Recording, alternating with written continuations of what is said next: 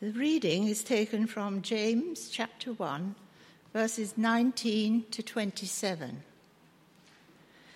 My dear brothers and sisters, take note of this. Everyone should be quick to listen, slow to speak, and slow to become angry, because human anger does not produce righteousness that God desires.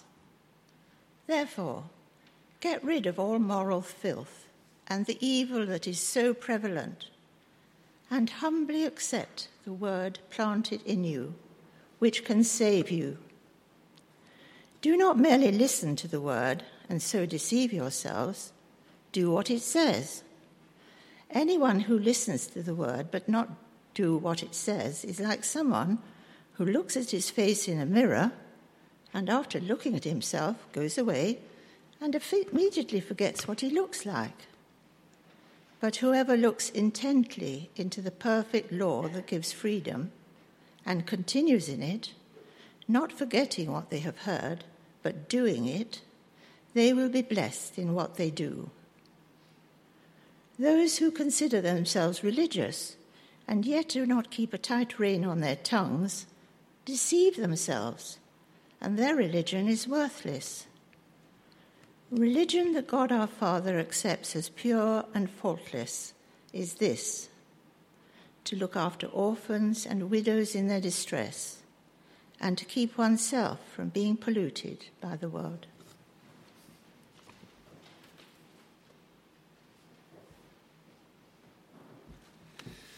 Thank you very much, Joan.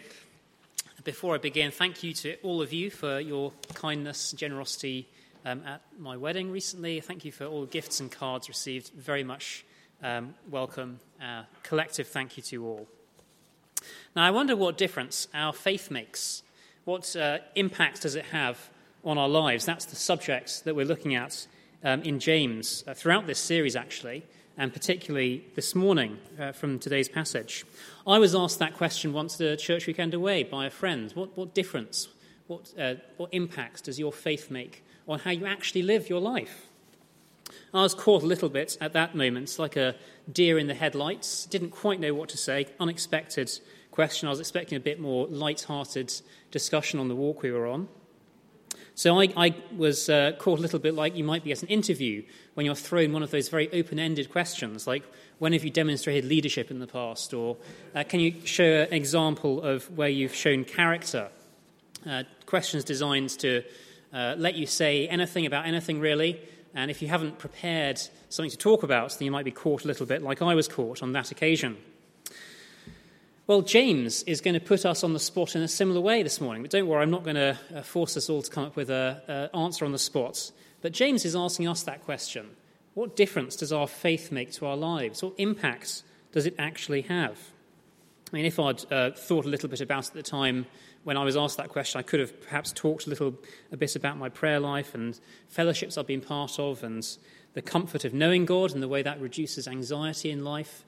Instead, I just blurted out something vague about giving to church. But James this morning is going to give us some actually concrete things, some actually directions about how our lives should be changed by our faith. And indeed, he will do throughout this series as we look through his book, which is sometimes known as the Proverbs of the New Testament. Verse 22 is perhaps our starting point. Do not merely listen to the word and so deceive yourselves. Do what it says. Now, this raises immediately a key concern of James. How do faith and works interact?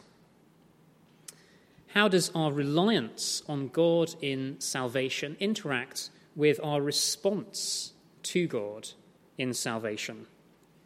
Now, don't worry, James isn't confused about this. Some people might read the book of James and find it almost feels like sometimes it's preaching works religion. It's being very activist about its spirituality. But James is not confused. He is quite clear that works of faith evidence real faith. They don't earn salvation. And in that, he's actually perfectly in tune with Jesus himself, who, of course, said, you'll know them by their fruits. Very keen for us to have a real heart religion, a real personal response to his word, but also said you'll know people's faith by their fruits, by what they do, by looking at the outside of their lives. Queen Elizabeth very famously said she wouldn't make windows into men's souls when she introduced her prayer book, but actually, if she'd really wanted to, in some ways she could have done, because actually she could have known people by their fruits, looked at their actions, and had an indication of where they were at with their faith. James also is perfectly in tune with the Apostle Paul, who sets out the gospel in his book of Romans, but then, of course, calls us to present our bodies as a living sacrifice, as our worship of God in response to the grace that we have been shown. He puts works with faith, just in the same way that James does.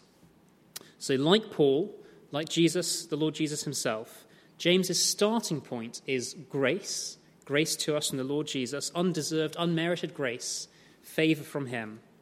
But then he goes on to say that we need to respond actively rather than simply passively to that. Look at verse 21. Get rid of all moral filth and the evil that's so prevalent, and humbly accept the word planted in you, which can save you. It's not our works that save us, it's the word that saves us, the word of grace, the word of Christ, which is planted in us. If we humbly accept that, we simply say yes, that is the salvation we need. This is James's high theology of the word. We've already seen it actually in action in the previous chapter, the previous passage which we had preached last week. In verse 18, James referred to the word which creates, which brought us forth by the word of truth. But the word also recreates. It brings life, as he sets out there in verse 21. Life because it gives us salvation from God's certain future judgments on the world. And we need to actively accept that, not simply passively acknowledge it, but depend on it in everything. If we were to go into central Cambridge today and hear somebody with a loudspeaker offer anybody a £50 note who would simply walk over to the Grand Arcade and register at a certain booth, we'd be crazy to completely ignore that. We'd probably investigate it. Is this genuine? Is this true? Are they actually offering out £50 to anybody who wants it, who just wanders over to the Grand Arcade? It would be foolish to ignore. Instead, it would be wise to actively check it out and accept and go over and do that. Well, how foolish would it be, equally, to simply hear the word of salvation being proclaimed and walk on by and say, that's very nice, that's your truth, I hear you saying that, I'm going to let it be, I'm not going to disturb what you're saying, but I'm going to ignore it in my own life and just carry on as I was before. That would be mad. It makes sense to check it out, to investigate it, to make sure of its truth, and then when we realize its truth, to accept it actively and to live by it. The word is, of course, a mirror for us. Verse 23 says this: anyone who listens to the word but does not do what it says is like someone who looks at his face in a mirror and after looking at himself goes away and immediately forgets what he looks like. Why is the word like a mirror? Well, it's because a mirror shows us reality, doesn't it? It shows us as we really are. If we see, those of us who are men, stubble in the morning, it means the reality is we haven't shaved. If we see frizzy hair, any of us, in the morning, it means the reality is we haven't brushed our hair yet. If we see, those of us younger, some spots on the face, it's because the reality is, from the mirror, that actually we're pretty greasy. If we see, more seriously, in the mirror, a tumour on our neck, it could be because the reality is we actually have skin cancer, spent too long on the sunbed. We wouldn't ignore some of those things, particularly the more serious ones. It'd be crazy to walk away and forget the reality that we've seen.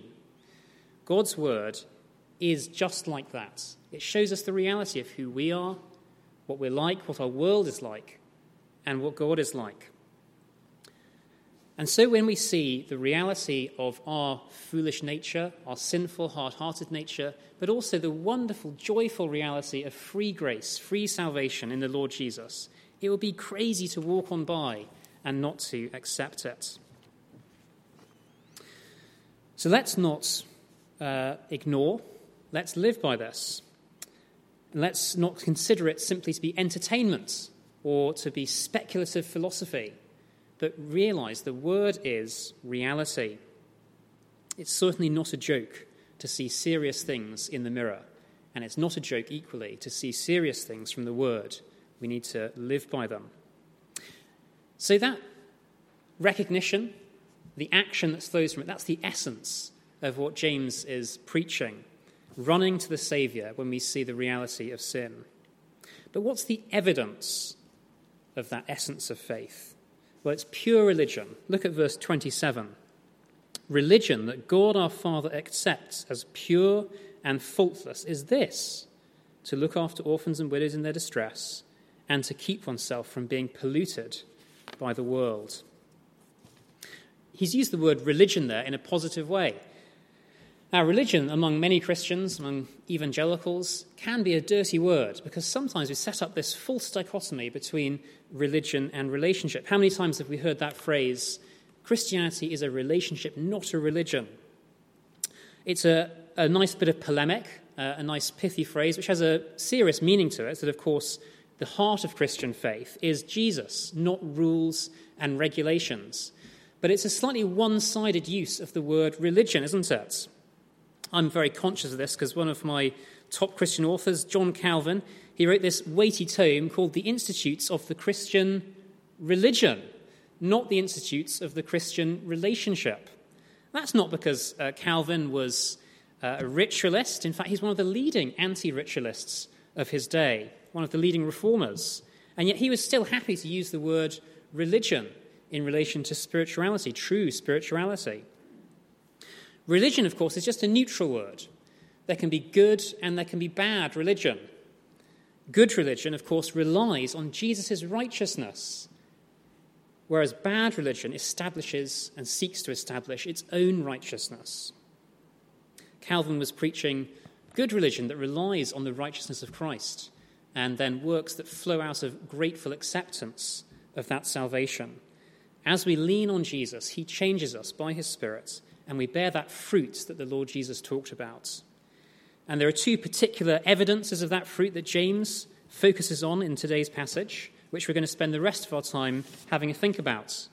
And those two are restraining the tongue and giving respite to the needy. Firstly, restraining the tongue. He's already talked again in the book so far a little bit about restraining the tongue. So you might remember from last week's passage in verse 13, James warned against thoughtless speech in relation to problems of theology. People saying, I'm being tempted by God when they're under trials and temptations.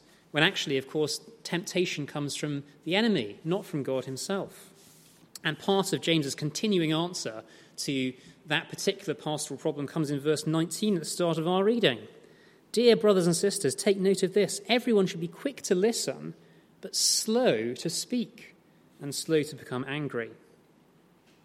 The tongue causes all sorts of problems, not just for issues of theology and theodicy, but also for personal problems and situations as well. All those times we've stubbed a toe or failed an assessment or had a tiff with somebody, how quick the temptation is to say something that we then regret in the moment. Is the tongue restrained? Now let's remember that it's the word that can save us. Verse 21, the starting points for James and for all the Bible writers is grace, unmerited favour for us. But true and faultless religion, which actively accepts that grace, includes restraint of the tongue. A little bit like the works and faith issue that we've referenced earlier, this issue of the tongue will also come up in a big way later on in James as well, and particularly in chapter 3, we'll have more of a think about the restraint of the tongue and the damage it can cause. But for now, James says, verse 26, those who consider themselves religious and yet do not keep a tight rein on their tongues deceive themselves, and their religion is worthless. A tight rein, image of horses and horse riders. I don't have much experience with horses, unfortunately. I haven't spent enough time over at Newmarket, perhaps. I didn't grow up with a pony. I just settled with a hamster, which I did not try and ride. Probably good for the hamster's sake and for mine. I did, however, once have a polo lesson when I was at law school, and it was before the financial crash 2008. The school had far too much money than sense, and it threw money at giving all the law students polo lessons. How crazy does that sound today? But anyway, it was quite good fun, although it was quite terrifying, having to keep control of a huge animal and control a stick and a ball at the same time. And I kept very tight rein on that horse. I held on pretty tight for dear life and tried to make sure the horse was doing something vaguely like what it was meant to be doing. I imagine that's probably what it's like for more experienced riders as well. They're starting to deal with a very big animal, and they probably keep pretty tight rein on them. If you don't, they'll probably go off course and cause lots of damage to people and to property. They're big animals. Now, there's also quite a lot of big animals in the room today, although we can't see most of them because they're tucked up inside our mouths. They're, of course, the tongue. The tongue is a big animal which can cause lots of damage when used wrongly to people and property. It looks small, but it can do a lot of harm. How easily a harmless joke can cause hurt and upset to friends. How easily a broken confidence can cause a rift with people who we were previously close with. And how easily one little white lie can lead to a whole web of deceit. Pure and faultless religion restrains the tongue. How much better it would be to be thought simply a little bit boring than to plunge in with a thoughtless comment. And that's particularly so, perhaps, in our online conversations, which have been so much more a feature of our lives the last couple of years, in whether it's emails or more instantaneous messaging on social media, how important it is to restrain the tongue, restrain what we write, rather than plunge into error. Pure and faultless religion restrains the tongue. But secondly, it also relieves the needy. Look at verse 27 again. Religion that God our Father accepts as pure and faultless is this, to look after orphans and widows in their distress. Orphans, those without parents, widows, those without husbands. In the first century, not having a husband or a father spelt disaster. No protection, no provision, loneliness, and being outcast in society. Now, it's the word, of course, let's remember, that can save us. That's where grace is found. But pure and faultless religion, which actively accepts that grace, includes relieving those who are needy, taking them into the home, into the family, giving them a seat at the table, giving them a role in society, worthwhile things to do, employment, if we can.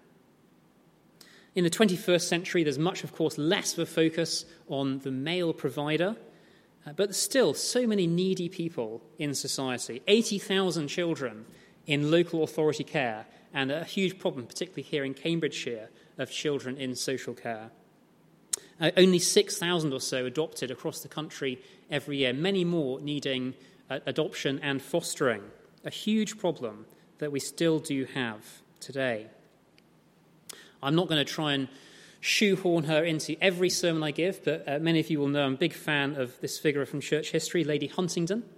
I've previously extolled her virtues about her evangelism to the English aristocracy and her support of chapels across the country and evangelists like George Whitefield in the 18th century. Less known, perhaps, is the way that Lady Huntingdon also supported orphans and invested huge amounts of her time and energy and resource in creating an orphan house in Georgia, in the new colony of Georgia as it was then, across the seas, called Bethesda. And that orphan house of Bethesda is still going today, still helping out needy children in Georgia to this very day. What a wonderful legacy to have left. And so even if we ourselves are not in a position to adopt or to foster, we can certainly be aware of the problem, we can pray about the problem, and perhaps, like Lady Huntingdon, give towards alleviating the problem of orphanage. But it's not just orphans who James mentions, also widows and widowers, I suppose, as well. There are over 3 million widows across the country today. Lots of people with varied needs. Some widows, of course, extremely independent and active and able to take care of both themselves and others, but others in a much needier situation. Of course, many material needs, even for the poorest, are looked after by the state under the welfare system we have, but there's an epidemic, of course, isn't there, of loneliness. And what can we do about that particular need in our society? Well, we can certainly be aware of widows amongst us, in our communities, in our localities, knock on a few doors nearby, ask after people, and check up on them, give a phone call. Let our religion, in both of these things and the other aspects mentioned by James later in the letter, be pure and faultless. The word is a mirror presenting the Lord Jesus in all his reality. And as we look at that mirror, let's not forget the grace that we have been shown and the grace we are called to show to others. Let's pray. Heavenly Father, we are so sorry for our lack of restraint in what we say and our inactivity in relieving the needy. We know that you hate sin and have compassion on the poor. And we pray that those feelings would be ours as well as we see you in all your glory in the mirror of your word. For Jesus' sake, amen.